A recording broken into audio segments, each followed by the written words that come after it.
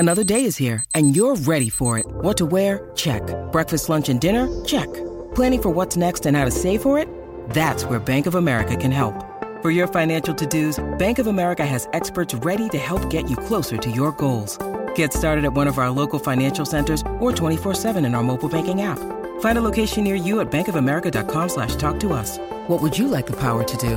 Mobile banking requires downloading the app and is only available for select devices. Message and data rates may apply. Bank of America N.A., member FDIC. When you need mealtime inspiration, it's worth shopping Kroger, where you'll find over 30,000 mouth-watering choices that excite your inner foodie. And no matter what tasty choice you make, you'll enjoy our everyday low prices, plus extra ways to save, like digital coupons worth over $600 each week. You can also save up to $1 off per gallon at the pump with fuel points. More savings and more inspiring flavors make shopping Kroger worth it every time. Kroger, fresh for everyone. Fuel restrictions apply. It's a great football team with a lot of moral fiber and a lot of character, and they showed it. Shout, a Buffalo football podcast, hosted by Matt Perino and Ryan Talbot. No place else you'd rather be than right here, right now. When it's too tough for them, it's just right. Presented by Syracuse.com and NYUp.com. The Bills make me wanna.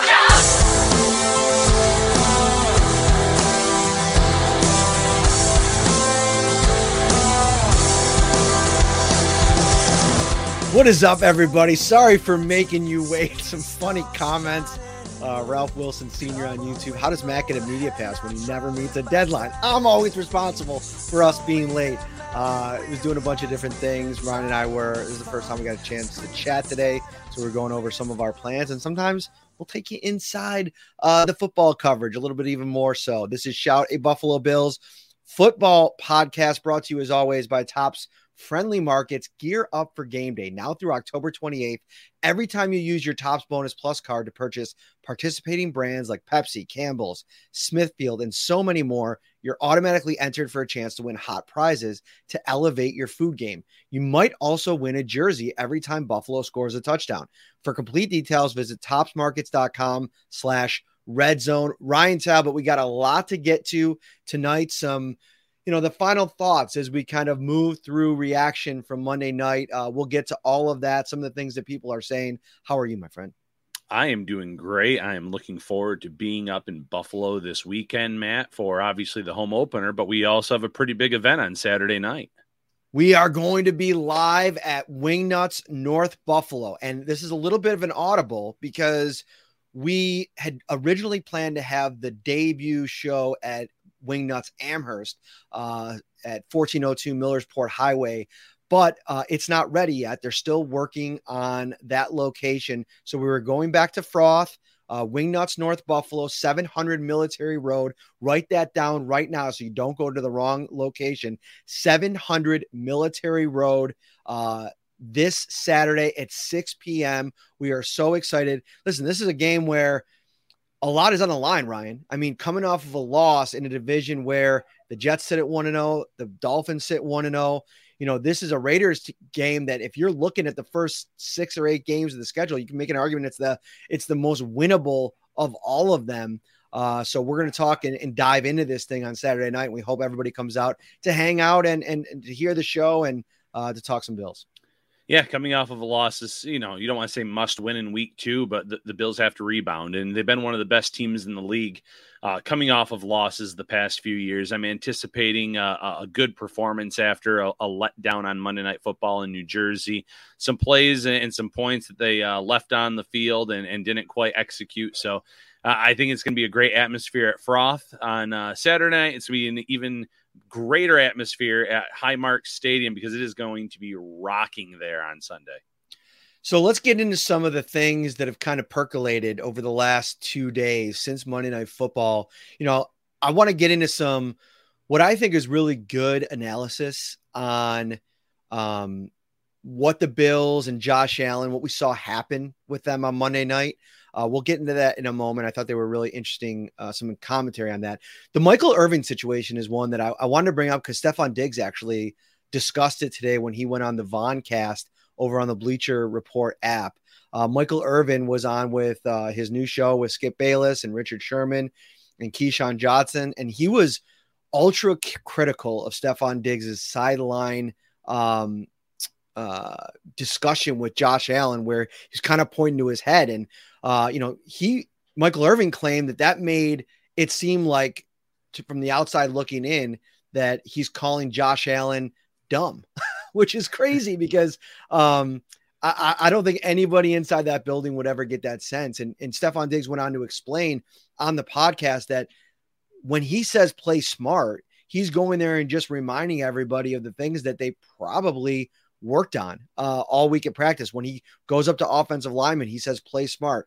Don't have any holding penalties. I mean, we saw how much a false start penalty from Spencer Brown affected the game in overtime on Monday night. And I think Diggs just goes up to everybody and tries to be the kind of leader, the kind of captain he was. And he basically said, I don't know what Michael Irvin is talking about. And then he went on to say, sometimes, football is a very opinionated based thing. Everybody's got their takeaway on X, Y, and Z, but kind of joked around like, Michael Irvin, you were running them routes 40 years ago. All right, old man. That's, I think, what he said. But I don't have a problem with Diggs or Sean McDermott calling Josh Allen out when he's not delivering the way that a franchise quarterback should. I completely disagree, because if he's going to go out there and throw 3 interceptions, and we'll get into what Josh said about that today in a little while, somebody's got to say something, right? It's like what we were talking about a couple of days ago with Ken Dorsey, like maybe being a little bit more demonstrative and demanding or holding him to a standard that can't happen. Yeah, I'm perfectly okay with Stefon Diggs doing that. And he's done it with, like he said, he does it to everyone. He tells everyone to be smart. Sean McDermott in press conferences before and after games has talked about the need to be smart on the field, protect the football. This is nothing that we have not heard before. And, you look at this Bills team, and you're right. You mentioned the false start by Spencer Brown and how penalties can hurt you. I'm sure that Stefon Diggs might have even said something to Matt Milano, the penalty that he had after the interception that drove them from the 35 to the 50. I know they got 3 points on that drive, but maybe they could have gotten 7 with that starting position. It is all about being smart on the field, executing, doing what's best for this team. And across the board, there was a lot of bad play, let down play. Obviously, Josh Allen first and foremost, but absolutely no problem with what Stefon Diggs did in that moment. No problem with Sean McDermott telling him to be smart. This was a football team, a defense that was holding the Jets in field goals or nothing else pretty much for a while. They had a 10-point lead at halftime. If they would have protected that football, they would have left New Jersey 1-0. So no problems whatsoever with what either of them said here. And it just seems like the media kind of bringing things up and trying to maybe start some things again between Allen and Diggs, and at least making it perceived that way. Yeah, and I think Josh Allen's approach to all of this, it's healthy. He basically came out and said, listen, this isn't the first time I've thrown 3 interceptions a game, and he will hopefully plays long enough where it's not the last. I mean, it is just a part of his game, Ryan. Like, he does take chances, but I think like the difference Monday night was the particular types of throws he was trying to make, ones that there wasn't really a good outcome. Those 2 deep balls, when you're thrown into double coverage against a defense that is this good, I saw a stat put out or an article. Actually, I wish I saw it in the timeline and I didn't bookmark it or retweet it so I could find it later. And that's my bad. But it was one from one of the national folks, maybe at the Ringer. I'll find it out and I'll credit him. But it was talking about just how the league has adapted to elite quarterbacks like Patrick Mahomes and Joe Burrow, and how defenses have taken away the deep ball. Teams are having to adjust and dink and duck down the field because teams refuse to let you beat them that way. It's been that way for a couple of years, the way that Patrick Mahomes and even Josh Allen have kind of set that standard. So it's like, when you know that going into a game, you're facing the Jets, you have to be ultra aware of that moment and of those kinds of plays and just completely remove them from your arsenal. And I know that's probably tough for Josh Allen. He's got the right mindset moving ahead, but he has to be more self-aware in the moment. Yeah. So when you mention, maybe this won't be the last 3 interception game, I have no problem if it's a 3 interception game where he throws it off of a Bills player, it bounces up in the air and he gets intercepted. Those are interceptions that happen to all quarterbacks. That, you know, we saw it happen to Patrick Mahomes on opening night and go for a pick six. The interceptions against the Jets, though, like you said, they were simply brutal. There's no other way to put it. The first one, he rolls to his left, and it looked like he had plenty of room to run and pick up the first down. Instead, he just throws it into double coverage, and you knew the outcome as soon as the camera panned downfield and you saw what was about to happen. He had Diggs on a 3rd and 2 play going across the middle, looking like he was open. He had guys that he could have dinked and dunked to, and it's something that he has to get in his mind. I need to do this. I shouldn't always be going for the home run ball. I shouldn't always be going for the big play unless it's open, unless there's a step downfield and there's not that double coverage. I need to be smart with this football because it could cost the team like it did on Monday night. So a learning experience. Hopefully it's the last 3 interception game for some time, or maybe in 2023 in general this season. But, you know, it is part of his game for sure. Super chat from our good buddy Kyle Gauger, who I believe is a Shout Insider subscriber, which, thank you, Kyle. You are the man. He said earlier in the show, everyone here knows better than to listen to the national media's opinion on the Bills. Only Bills opinions I opt for are right here from these two. We appreciate you, Kyle. His super chat is, what do you guys think about Ken Dorsey coming down from the press box onto the field? Not saying this is the solution to the problems, but could it help? And, you know, Ryan, I think this is interesting from, you go back a couple years ago, and I can't remember. I think I saw it floating around on the Twitter timeline the last couple of days, early in Josh Allen's career, when Brian Dable came and sat with him on the bench and scolded him about some of the decisions he's making. I do think there might be something to Kyle's point here from an accountability perspective. I'm also interested to know, like, we don't know a lot about the dynamic between Joe Brady and Josh Allen, right? Like, Joe doesn't come up a lot when Ken Dorsey talks about it. I mean, I'm thinking I might ask Ken about that tomorrow when we get a chance to talk to him before practice. And, like, how has Joe Brady kind of fit into a role that Ken had for 3 years and obviously thrived in, that he ended up getting promoted to be the offensive coordinator? And then how hard is it to have that communication from the booth down to the sideline? Like, Dorsey spent 3 years on the sideline with Josh Allen. He's got a relationship with him already, but does that distance kind of impact the ability to kind of adapt in game? I think it could. You know, the clip you're talking about was against the Patriots, if it's the same one I'm thinking of. And I think it was maybe a 3 interception game in that one too. And, you know, to put it kindly, I think Brian Dable MF'd him up and down on the bench there, letting him have a piece of his mind. And it's something that I think resonated with Josh Allen, and like, man, this guy's right. I do need to settle it down. And it might've been the same game where he said that was the turning point in his career as well. Mm-hmm. Dable had a way to get through to the players. And, you know, I know that he's coming off of a terrible loss of his own in New York, but he did build up those relationships where it wasn't always positive things 24/7. If you made a mistake, he was the first to tell you. And it could be that maybe that's not Ken Dorsey's style or approach. Not everyone is the same in how they communicate. And that doesn't mean that the way he communicates with Josh Allen is wrong either. But either he or Joe Brady need to figure out a way that they can get through to Josh Allen when these mistakes are piling up and say, listen, this is the last thing we should be doing or you should be doing.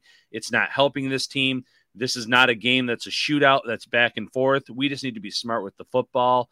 But he's still a second-year offensive coordinator with Dorsey. He was more comfortable up in the booth last year. It might be something with the level of comfort, the approach of seeing the game from up above. There is something to that. But if he's not on the sidelines, then I think you do need Joe Brady down there, and Brady needs to come up with some kind of system where he can really get through to Allen when these mistakes pile up, when he has these moments. It just shouldn't be on Josh. It shouldn't be on the players. Sean McDermott has a ton on his plate calling the defense now. They need some sort of system in place. Yeah, and like the dynamic of Dorsey is very interesting because, you know, I watch him on the sidelines during training camp, like during the practice setting. He is pretty fiery. And then you think back to the year. I don't think there was ever a clip of him while he was on the sideline with Josh, while he was the quarterback's coach, that went super viral. But I think, like, when you're asking the quarterback to do, and who knows, maybe there is a dynamic where he's yelling at him in the headset or on the phone or whatever the dynamic is. I mean, there's a lot of times we see a very stoic Josh Allen on the sideline. Maybe that's part of the exchange, but I just think, I don't know. It's one game too. Like, I don't think you need to overreact. The Bills had a lot of success last year. They scored a lot of points.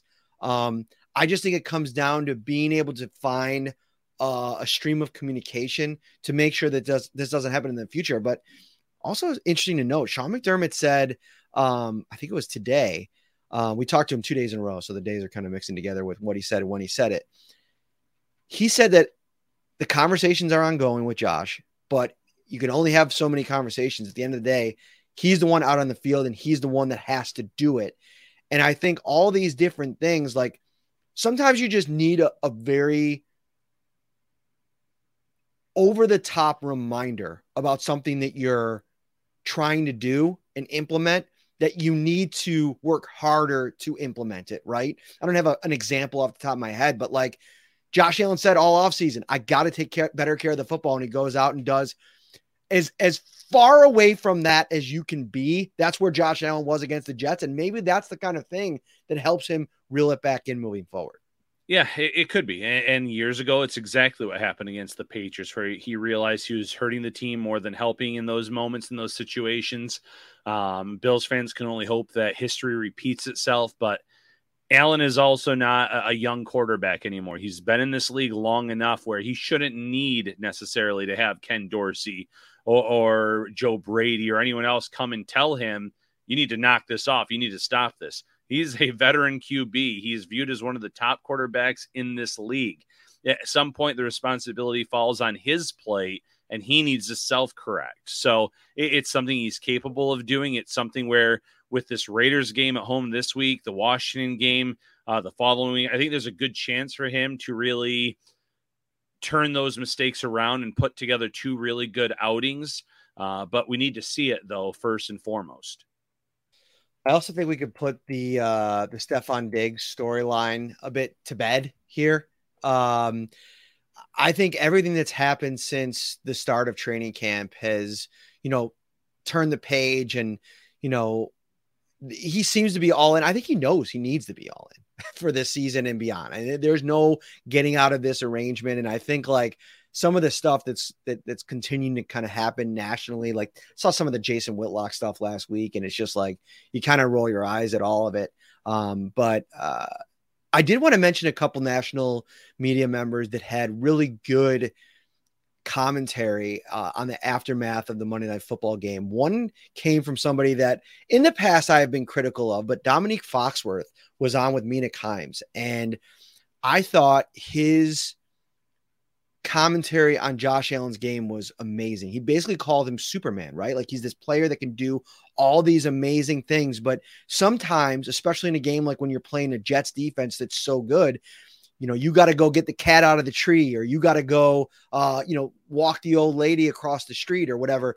There can't be any casualties in that moment. That's the thing that he used. And I thought that was really smart of him, because like, that's the way that I think Josh Allen has to approach it.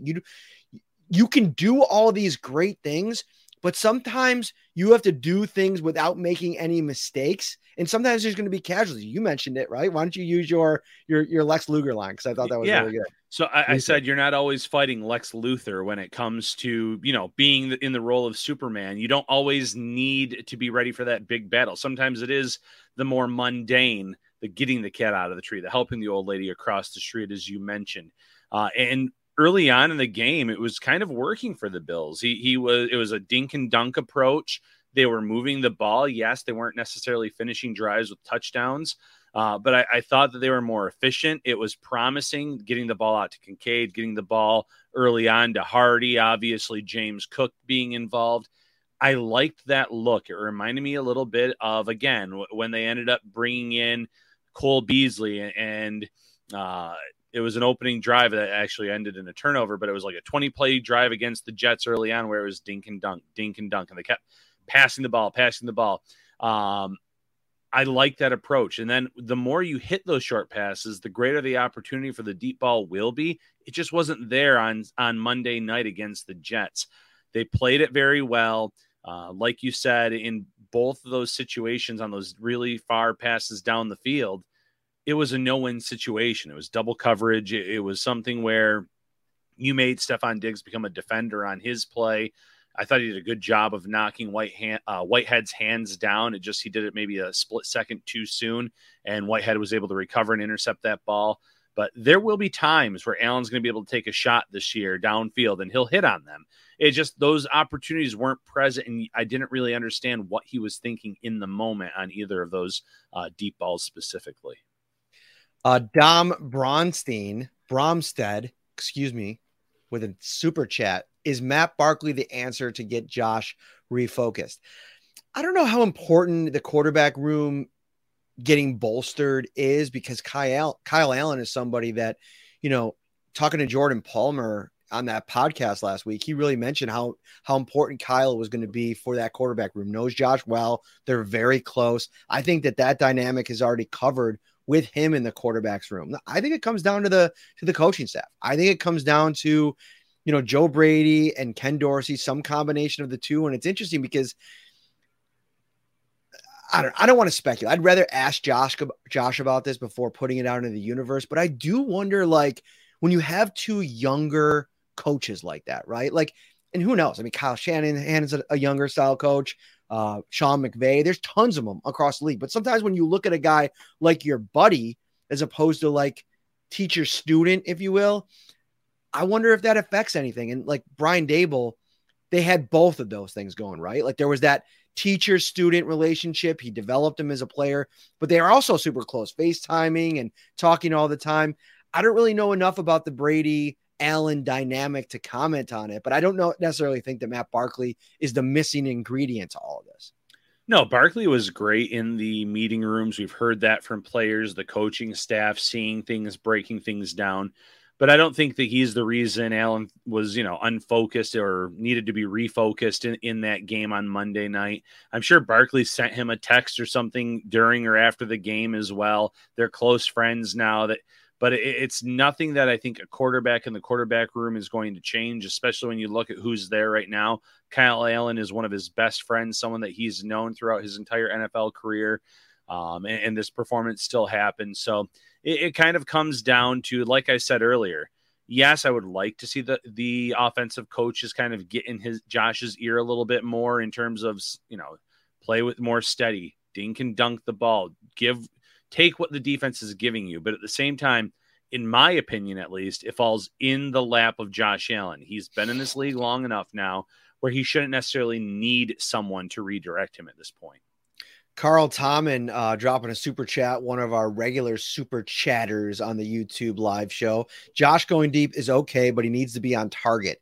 He overthrew a Hardy by 5 yards, and Diggs tried to knock the ball away. Both had no chance, only Jordan Whitehead, which you alluded to that earlier. Thanks, Carl, for that comment. And I want to read it because I think that you're right there. I don't think that Josh Allen's ever going to take the deep ball out of his game. You just have to be smart about it. I mean, the Pittsburgh game in the preseason, he had a beautiful deep ball to Gabe Davis down the left sideline. And you're not going to face an elite defense like this against the Jets every time. And that's why in those games, you just have to be smarter game plan wise. And listen, they did execute it to a degree. I mean, if you look at some of the usage and some of the places they won, and we're going to talk about this, maybe we can kind of transition into it. I wanted to talk about Orlovsky too. We can get to that in a minute. The balls to Dalton Kincaid, the balls to Diggs especially, that one play to Gabe Davis over the middle. There were some good moments. There were some good throws to James Cook. Latavius Murray had a nice little play where that little flip pass and he got a first down there. There were some good moments in the passing game against a team where you just have to guard against big mistakes. And they did that for all the times except when they didn't, and that's what cost them. Yeah. And you mentioned some specific players and moments, and that 3rd and 2 interception. I actually would have liked Murray to get the handoff on that. That was kind of like the Murray drive. He catches that pass and he kind of moves the chains. He gets a run, I think, or maybe 2 runs, and he has the 8 yards there. He was running physical. He's obviously one of their bigger backs, someone that maybe the Jets defense at that point late in the game was a little bit more tired than they were early, although they just have some absolute beasts on that front with Quinn and Williams and company. But little decisions like that, they have to find ways to get players involved a little bit more. I like the usage of Stefon Diggs, but they also need to find ways to get Dalton Kincaid more touches. We saw how efficient he was. All 4 of his targets were caught. Gabe Davis wasn't nearly targeted enough, in my opinion. I feel like going into week 1, game 1, you probably could have schemed some things up for him a little bit better. But it's one game out of a long season, and there was a lot of positives that I took out of this game plan from Ken Dorsey and company as well. So, you have to take the bad here, especially in a loss, but there were some good things that came out of this game as well. If you want some good things to come out of your weekly Bills experience, you're going to want to sign up to be a Shout Buffalo Bills insider on the text line right now, 716-528-6727. That'll get you a 2-week free trial. If you really want it, really want to get involved, Whispers. Send me a DM at Matt Perino on Twitter. Email me, mperino@nyup.com. I'll give you 1 month free. Why not? 1 month free to check it out. See what all the noise is about. We've heard a lot of chatter. A lot of people are pretty excited about the Shout text line, which is now brought to you by Carrie C. Beyer, attorney with the law offices of Francis M. Litro, located at 237 Main Street in Buffalo, New York. If you or someone you know is seriously injured, give him a call at 716-852-1234 or check out litrolaw.com. Shout out to the Litro Law Group and Carrie C. Beyer, now officially sponsor of the Shout Insider text line. Ryan, let's talk about Dan Orlovsky for a minute, because I thought it was it. He played in the league. Okay. This is a former player that retired a few years ago, longtime backup quarterback, a guy that's been in a lot of backup quarterback rooms, shared a lot of those stories over time. And he said if he was Josh Allen's coach, he would sit down with him in a room and say, listen, it's time to grow up. Like this is the kind of behavior that literally flies in the face of winning, which is something you say you're all about and the team is all about. Like sometimes you get into this, like, I don't want to say coach speak, but these things that players say all the time about being ultra competitive and doing all this, team building because the main goal is the main goal and everybody wants to win. And it's like, you almost did things in that game to try and actively not win. And so I think having it put that way is something that I think is healthy for him, for lack of a better term, just because sometimes you have to realize that not being the hero, not being the guy that does it all, that's okay too. Yeah, listen, for as many wild and outlandish national media takes there were in the offseason, there were after this game, there were some really good ones too. And I agree with Orlovsky. I mean, everything he did flew in the face, that being Josh Allen, of what he said going into the season. I need to protect the football better. I need to make sure that, we're scoring points. We're not giving the team the ball back. And it's not helping this team win when you do that.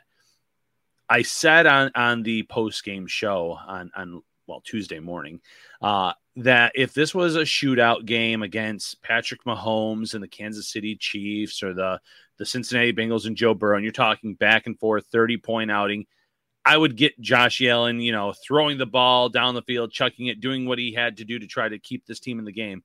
It was a completely different situation, Matt. It was 13-3. You were in control. You just needed to manage the game, manage the clock, maybe ice the game with another field goal or two. A touchdown obviously would have gotten the job done as well. And instead, you gave the ball up. You coughed, you fumbled it away deep in your own end. You did everything that you said you weren't going to do. So it's one game. We've said this. We don't want to be dwell on it too long. It is Raiders week, essentially. But now it's up to Allen to really put this into motion, show that that those words weren't hollow and that he is going to do his part to protect the football, to be that leader for this team on offense and to help guide them now on a winning streak that they need to start stringing some games together here early on in the season. Hey, it's Kaylee Cuoco for Priceline. Ready to go to your happy place for a happy price? Well, why didn't you say so? Just download the Priceline app right now and save up to 60% on hotels. So whether it's Cousin Kevin's Kazoo Concert in Kansas City, go Kevin, or Becky's Bachelorette Bash in Bermuda, you never have to miss a trip ever again. So download the Priceline app today. Your savings are waiting. Go to your happy place for a happy price. Go to your happy price, Priceline. Kyle Gauger throwing down another super chat. This dude is a subscriber to the Shout Insider group, dropping $3.99 a month, and he's throwing a little cherry on top of the super chats. We appreciate you, brother. Pro tip: you can sign up your friends and family for the Insider text as well. Makes a great birthday or holiday gift. And if you email me and you get a month free trial, so you can sign them up, give them a month's free trial. We'll be on our way. Thanks, Kyle. We appreciate you, man. Let's talk one more thing before we move on from Josh Allen, because I know that has monopolized the podcast so far, and I feel like it has to. It's still a huge storyline, and I think for him to come out and play that way, I thought was shocking. It was surprising, and I do like the way that he's approaching it, and I also do like something that Stefon Diggs said on the podcast about. He went on the Voncast, like we mentioned at the beginning of the show, and he said, listen, a couple of years ago, go back, and the Bills came out, and it was a stinker against the Pittsburgh Steelers. That was, I believe, 2021. It was the year that they went to the divisional round, the 13 seconds game. 23-16 to the Steelers. Same exact style of game where the offense just really, really struggled. Now, Allen didn't throw any interceptions that game. Went for 270 and a touchdown, but it was hard. It was a good defense that was getting a lot of pressure.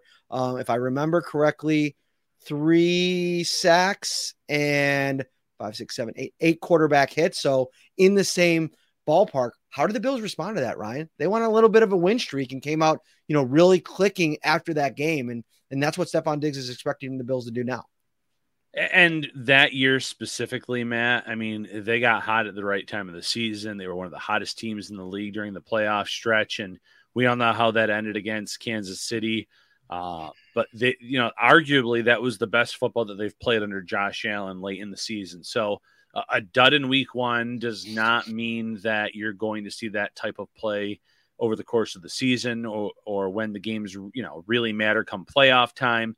It was a good comparison. Sometimes you start out the year and it doesn't go the way that you thought it was going to in week one, but it's a long season. There's a great opportunity here to bounce back these next few weeks before you have another divisional matchup against the Miami Dolphins. So take care of business against the Raiders in Washington, and then you can make a statement against a Dolphins team that is getting a lot of national praise and love after their, offensive outburst in week one. Another question that we got here from Kyle, or I don't think it was from Kyle. Who was it? Saw it in here somewhere. I'm sorry if I didn't give you the shout out. You can blame me on social media, tweet at me, whatever you want. But it was a good question asking if Spencer Brown, who struggled, and we could talk about him in a moment, if there's any chance of him getting replaced by Germain Ifedi. No. Short answer, not yet. I mean, if Eddie has not been here very long, if this was something where, they're bringing him in because he has years of play under Aaron Kromer, that would be one thing, but that's not the case. This is not someone who's familiar with the system. I don't think they brought him in here in the first place to compete with Spencer Brown. I think they wanted a veteran who could play at right tackle if there was an injury, if they were in a pinch, maybe a swing tackle option. He needs more time. He needs to get acclimated to the system. Spencer Brown was not great on Monday Night Football. That's, that's not breaking news. We all saw the first sack, I want to say, that Josh Allen took. It was essentially credited to Spencer Brown since he was in Josh Allen's lap on the play, getting pushed back by John Franklin Myers. And Myers really did bully him a few times on Monday night. But we also saw a lot of good from Spencer Brown this summer at training camp. He had one really bad practice, but the rest was pretty good. He had a pretty strong preseason. I want to at least, see him now against a defensive line that's not as dominant these next few weeks. And listen, Max Crosby is on that Raiders line, and he's going to probably be licking his chomps about playing against Spencer Brown. But what do the Bills do? How do they adjust? Do they keep extra blocking back? Can Brown rebound? I'm not ready to move on from him yet for a former first-round pick who has essentially been a journeyman as of late in the way he's played. But if Brown continues to struggle, yes, it's at least on the table that eventually it could happen. Listen, there's a reason I like what the player is in Ifedi, right? Like, former first-round draft pick, has played a lot of snaps in the NFL. But I think that it's a lot to ask of anybody coming over with no training camp, no offseason program, to learn a very complicated system, to learn a very complicated, scheme from an offensive line only perspective. I mean, guys have talked about it. Remember Roger Saffold said after last season, guys are never really right their first year with Aaron Kromer. It takes an offseason to really get used to the techniques that he teaches, what he asks his players to do. So I think Ifedi is more of a let him get comfortable. He's a veteran. He's played a lot of football, and try to let Spencer Brown get comfortable and see what it looks like as the season moves along. I don't anticipate any move happening. Interesting. Let's talk about the offensive line in general from this game, Ryan. I was looking through some of the PFF grades from a pass blocking perspective. It was a huge game for Deion Dawkins. Like going back and watching him play, like he did a really good job holding up against those quick, fast edge rushers. Like I thought that, Josh didn't have to deal with a lot of stuff on his left side. Connor McGovern, who actually didn't grade out great as a run blocker. Right? But this is what we knew about him, right? Like he was not going to come over here and help you in the run game. He did get graded out at 70.6, which was the second highest pass block grade behind Dawkins, according to PFF. Then it went Osiris Torrance at 70.6. I know you have something to say about him. Mitch Morse at 63.1, and then Spencer Brown at 58. Yeah, so Deion Dawkins, first and foremost, great game. We talked a little bit about our expectations for him this season. We both don't speak, correct me if I'm wrong. I think we both thought he had a down year last year for what we saw out of him. And there were some moments in the preseason that weren't even, that great at times. With that Steelers game, no one really played too great in that. He really did have a nice game against one of the best defensive lines in football from that blocking perspective. But the O-lineman that stood out to me the most overall was Osiris Torrance. And when the Bills drafted Torrance, we knew that he was a guy that could get out in open space and was really good at run blocking. He definitely looked the part on Monday Night Football, and that's really promising. I know a lot of the guys on the Bills O-line, run blocking is not their specialty. It's not their strong suit. But having someone like that can kind of maul you, get out in there and block, it's promising, because if you can get a good block from Mitch Morse or from Spencer Brown on that side of the field, maybe that's where James Cook really rips off some great blocks. But in terms of pass protection, I thought Torrance was very strong as well. He allowed, I believe it was 3 hurries, 1 QB hit, something in that area. But to come into this league against, I would say, a top 2, top 3 defensive line, I think you could obviously make the case for Philly being number 1. Pittsburgh's up there. 49ers are up there as well. But the Jets are no slouch. They're no joke. And he held his own in his debut with the Bills. So really, really promising there. I like what I saw from Kincaid. So after we talked a lot about Brandon Beane and his draft history as of late, the first 2 picks really did show up and show out for the Bills in their debuts. We mentioned this on the first show, but I think Kincaid needs to get more work. I think he needs to be featured more. Like in a game like that, you should have had at least 8-ish targets for a guy that works in the area of the field that he does. And I think at times, watching the game back, and I want to actually spend some time with the all 22, which I don't usually do, but I want to be able to see the full scope of the field, because one thing that I think that happened early in the game, you go back early in his career, what's the thing that Brian Daboll used to say about Josh Allen was like trying to get him into a rhythm early. And actually they were kind of getting into an early rhythm. A couple of those, tricky plays that they had to Deontay Hardy. I like the way that they were using him. But then on the third down, it was a bang, bang play to Stefon Diggs after he hit him in stride, quick drop, look, hit him on the first throw to him. Then the second one on the third down, he threw it kind of behind him. I think he noticed double coverage at the last moment. And I feel like that subconsciously even might go into his head and be like, okay, they're really covering the short stuff. And maybe that's what pushed him subconsciously to pushing the ball down the field more. But maybe it's about fighting through that, sticking with that part of the game plan, because when they did go to Dalton Kincaid in any kind of space, he put the boom on some defenders. And that's what you kind of wanted him to see. And I don't think they used him enough. Yeah, and Sean McDermott said this week that he wants to see someone kind of step up as that wide receiver number 2. And I know he's a tight end, but Kincaid can be that guy. The Bills played so much out of the 12 personnel in their debut that you're not going to see a lot of snaps and reps for those depth wide receivers behind Stefon Diggs and Gabe Davis. And I think Gabe Davis is a fine number 2 receiver. There are going to be games where he gets a lot of targets, a lot of looks, and he puts together a really strong stat line. But Kincaid needs to start already, just one game in. We need to start seeing an uptick in his targets because we know about his hands. We know how good he is there. But he was able to pick up chunks of yards after the play. The short passes and rumble down the field where he lowered the shoulder. They gave him 9, but when I watched that live, it looked like he made it over the first down marker. I'll go back and look at that play specifically again. I just liked a lot of what I saw out of him. So in terms of someone stepping up in that role opposite Stefon Diggs, it might end up being Kincaid as a rookie or Dawson Knox, because they're going to be on the field a lot this season if that Jets game is any indication of the personnel that they're going to roll out on a weekly basis. I want to talk about some other players on the defensive side.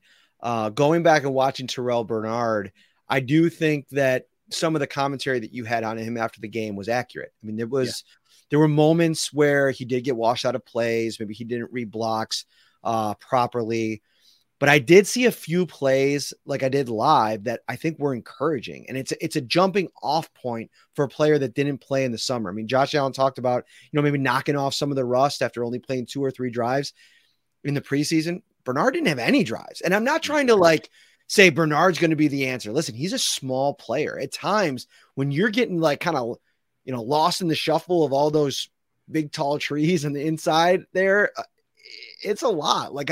I think that's a concern, but I also did think he was active. I did think that he was moving sideline to sideline pretty well. I thought when he did come in and make a couple plays, that was that one play where Taron Johnson kind of got run over. It was a really tough play. I was like, oh man, I was kind of watching out for a concussion or something there. He came in and kind of was the backup on that play and really blasted him. There were some nice moments for Terrell Bernard. I think, this week is going to be a really good test because Josh Jacobs is such a good running back. Yeah, so when it came to Bernard, I did rewatch the game with him specifically in mind and kept an eye on him. I will say he got better late in the game. I thought that he improved down the stretch. I thought early on there were some really, really bad plays, as you mentioned, getting swallowed up. And listen, when you're 220, 225 soaking wet and you're running into Mekhi Becton, I think you're going to get swallowed up 99 out of 100 times and get pancaked. But he did get better. And maybe that's a fact, or maybe that's due to his athleticism, his speed, the sideline to sideline. You're going against a lot of tired offensive linemen and offensive players at that point in the game. So I want to see him, though, against the Raiders. I want to see him against Washington and a few other games. I know there were a lot of fans calling on Christian Kirksey to kind of come right in here and save the day, so to speak. Kirksey will probably start seeing some elevations once they're comfortable with him in the system. And I wouldn't be shocked if after his elevations run out from the practice squad, the Bills immediately signed him to the 53-man roster. But I'm not ready to write off Bernard yet because I did think that he improved. And as you noted, the injury happened at such a tough time this summer, final training camp practice, I believe, of the year. And then he goes and he doesn't get to play at all in the preseason. Let's see him with a few more reps. If they want to elevate Kirksey and mix and match them at some point, so be it. but there were some encouraging signs late in the game against the Jets. I want to encourage everybody to come out to 700 Military Road this Saturday night, 6 p.m. You get to meet Ryan Talbot. I mean, that is the main attraction, but you also get to eat delicious chicken wings, drink amazing beers, and they got a bunch. They're all up on the big chalkboard. And obviously talk Bills with Ryan Talbot and Matt Perino. We will do a live show, of course, previewing Bills versus Raiders. And then we will, hang around, have a couple pops, not too many. Ryan, we can't have too many the night before. Nope. We got to go cover a football game. That's right. That 8 o'clock alarm clock goes off pretty quickly there the night after these shows. And we have a job to do on Sunday morning and Sunday afternoon. So definitely have to be smart with it. But we are looking forward to the Bills Mafia showing up, hanging out after the show, and then obviously covering a big-time football game on Sunday. You're driving with me, right, to the stadium? Oh, yeah. We're getting up early, buddy. We're getting up real early. Here's my question. What are you putting the odds at that I pick you up at the time that I say that I'm going to pick you up at? Like if I say like, I'll be there at 7:30 and what are you going to put the odds at? Would you say it's 5-1 that I actually make it there on time? I'm putting my shoes on probably at 8 o'clock. Wow. Listen, we'll come up with a plan sometimes for these shows, and you'll be like, all right, 7:30. And then the next morning rolls around and it's like 7:50. He's like, how about 8 o'clock? Sorry, Matt. I'm sorry. Listen, I get it though. I don't have to do the hair in the morning. I don't have to put the product in and look the part. I just juggling all these balls in the air. I can't handle them all. Sometimes I drop them all. And then I'm 15 minutes later, an hour late. But yeah, you deal with me. You're a saint for that. It's awesome though. What's funny how early are you talking? You're not talking Joe B early, are you? Yeah, we got to go early, dude. I have a feeling that the traffic's going to be rough. And my wife just texted me, true saint, quote unquote, because she knows she's all too familiar with my clock management, if you will. No. Obviously, if we did like local reporters, like clock management, I would probably be at the bottom of the list. It's really bad. Yeah, no, I love it though. And for the Bills Mafia not familiar, I really feel like Joe B, in addition to covering the Bills team, like I think he has the keys to unlock the stadium, because he is there ridiculously early at times. I mean, like 7 a.m. sometimes for these games. So whenever we need to be there, I'm there. Can't wait. That's what I'm going to do. Carl, I'm going to throw a big curveball this week. I'm going to say I'll be there at 7:45 and then show up at 7:30. And then I'm going to be honking the horn so it wakes up everybody at the hotel. And if somebody comes out and complains, I'm like, I'm waiting for this guy. I'm waiting for the goatee over here, Mr. Talbot. Oh, man. I can't wait. No matter when. I'm ready. I can't wait either. All right, a couple more things real quick. Ryan, I think AJ Epinesa should be inactive on Sunday. I texted this out in the group, and he was the only Bills edge rusher that didn't register a pressure on Monday night.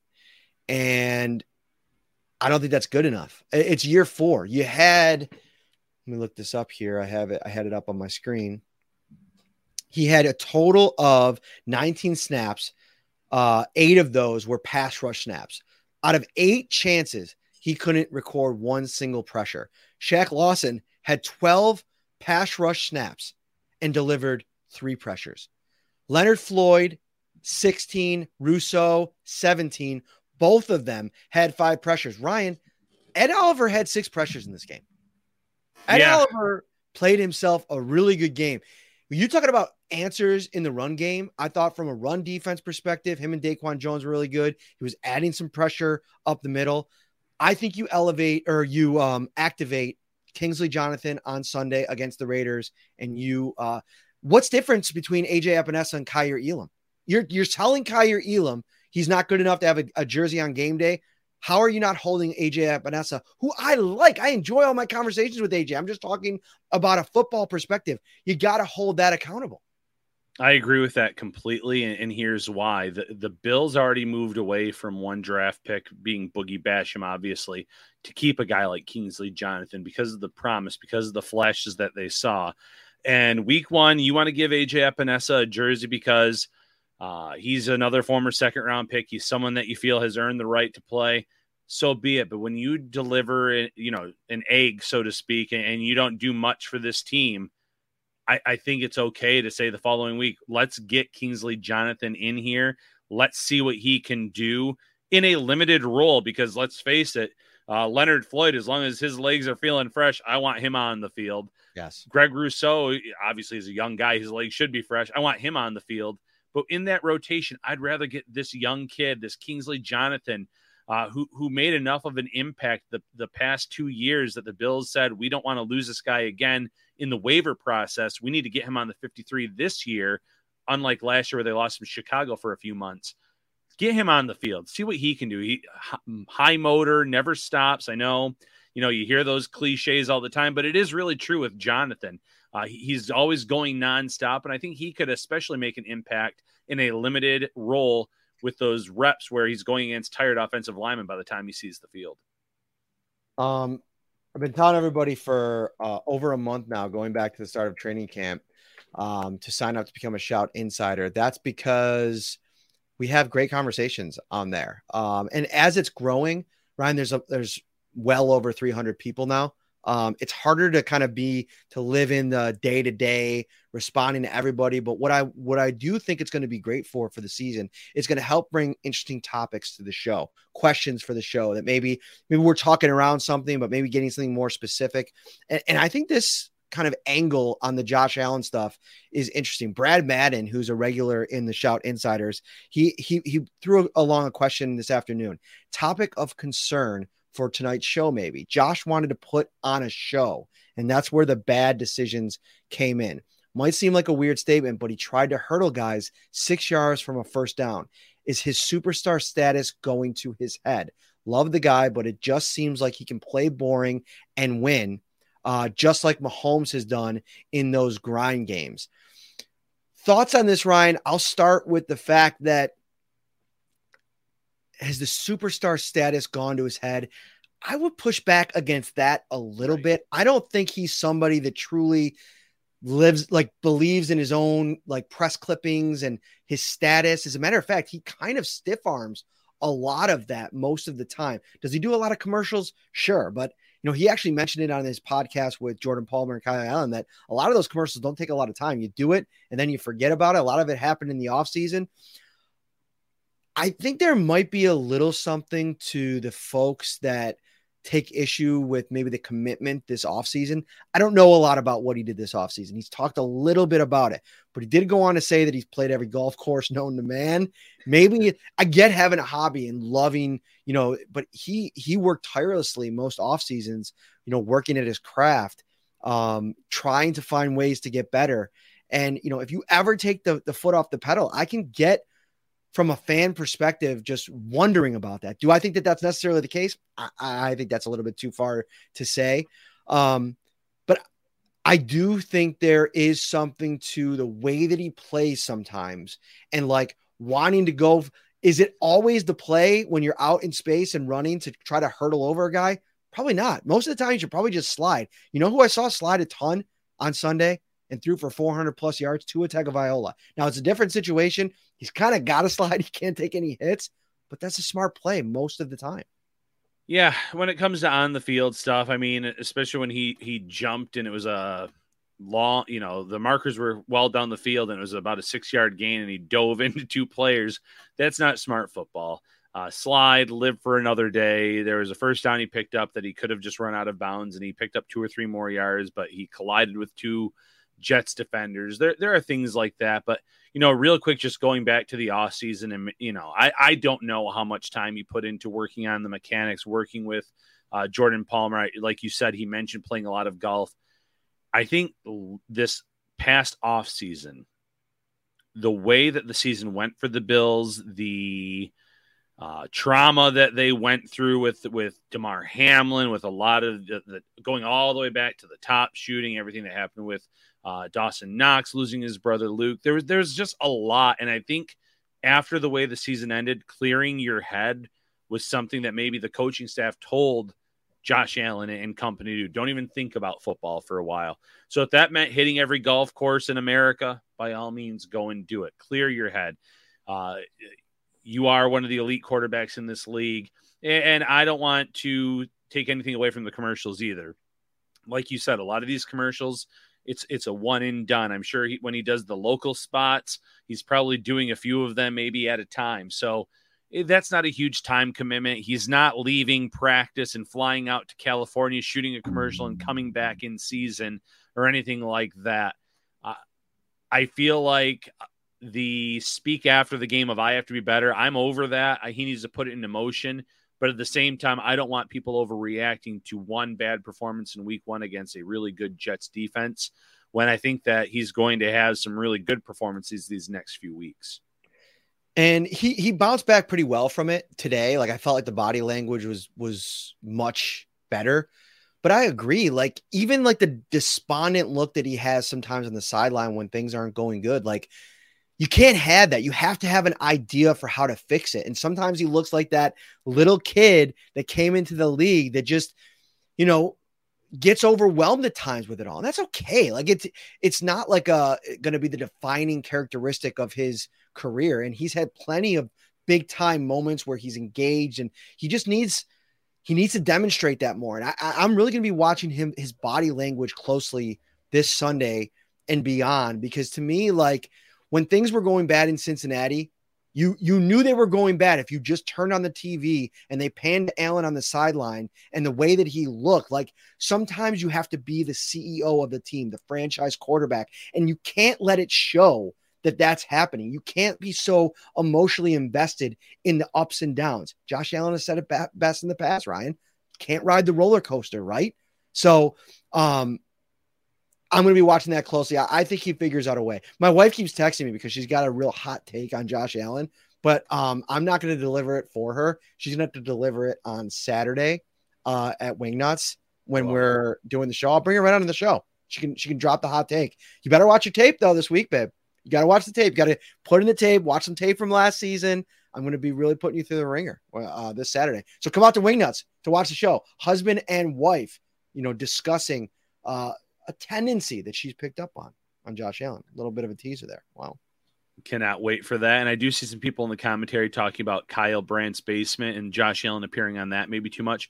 There is no more Kyle Brandt's basement. He announced this week that the show will not go on and that, he didn't say that it was anything with Josh Allen, but I think Josh Allen is committed to focusing on football and football only in season. And maybe that is a good thing for him. So, last year I thought it was fine. I thought it worked out nicely. Some good segments, the Bills played well. They won 13 games. I don't think there was a correlation there either, but just to kind of correct some things, Caitlin with a quick no.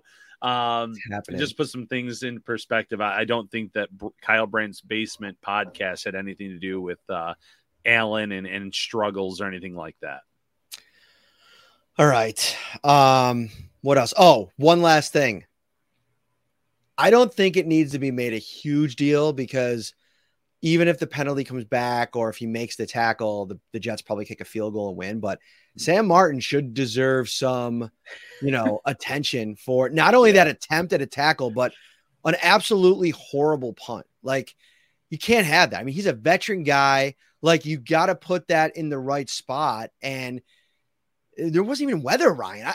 That was a bit of a, bungled situation all across the board for them, return that. And those are the kinds of things like the games are going to get harder. And to me, that was the biggest takeaway too of that game is like, this was a game you had to win because of the circumstances of the game. It was there on a platter. And you not only did Josh Allen, all the stuff we've covered so much on this show, so much on the last show, but like that moment, special teams, this team values special teams and it didn't matter on that play.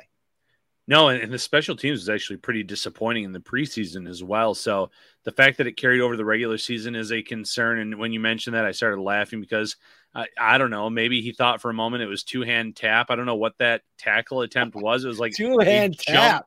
It was like a jumping two-hand tap. Like I'm going to get this guy with this forceful push, and just a terrible, terrible attempt overall at a tackle.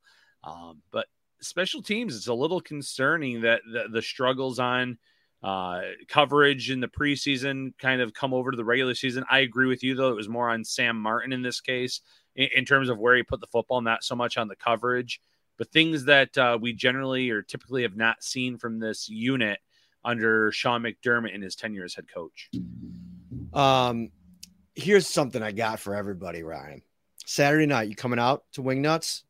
Watchers, viewers, listeners, if you bring a Tops breakfast pizza to us on Saturday night to enjoy with our wings and beer, I'm going to give you 6 months free to become a Shout Insider. Even if you're already a subscriber, I'm going to throw down 6 months free.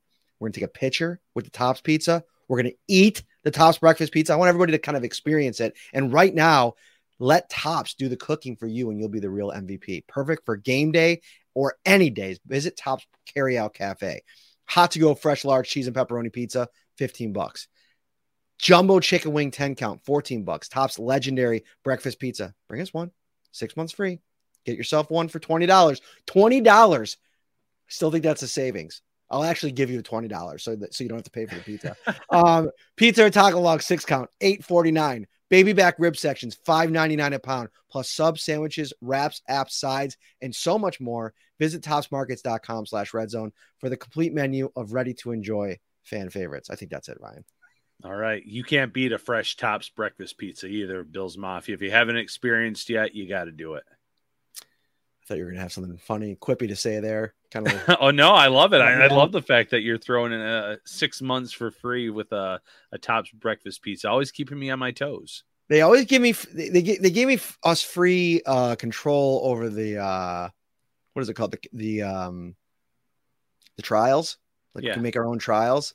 So listen, we're going to get some off the wall ideas, get people into the insider group. We're so grateful to everybody that has joined it. It's participating in it. We think we're just scratching the surface of what this thing's going to be. And we don't know over the course of the season. It's great during training camp time because we can bring you all of that inside stuff, and into the season, it's going to change. You're just going to get our analysis more so.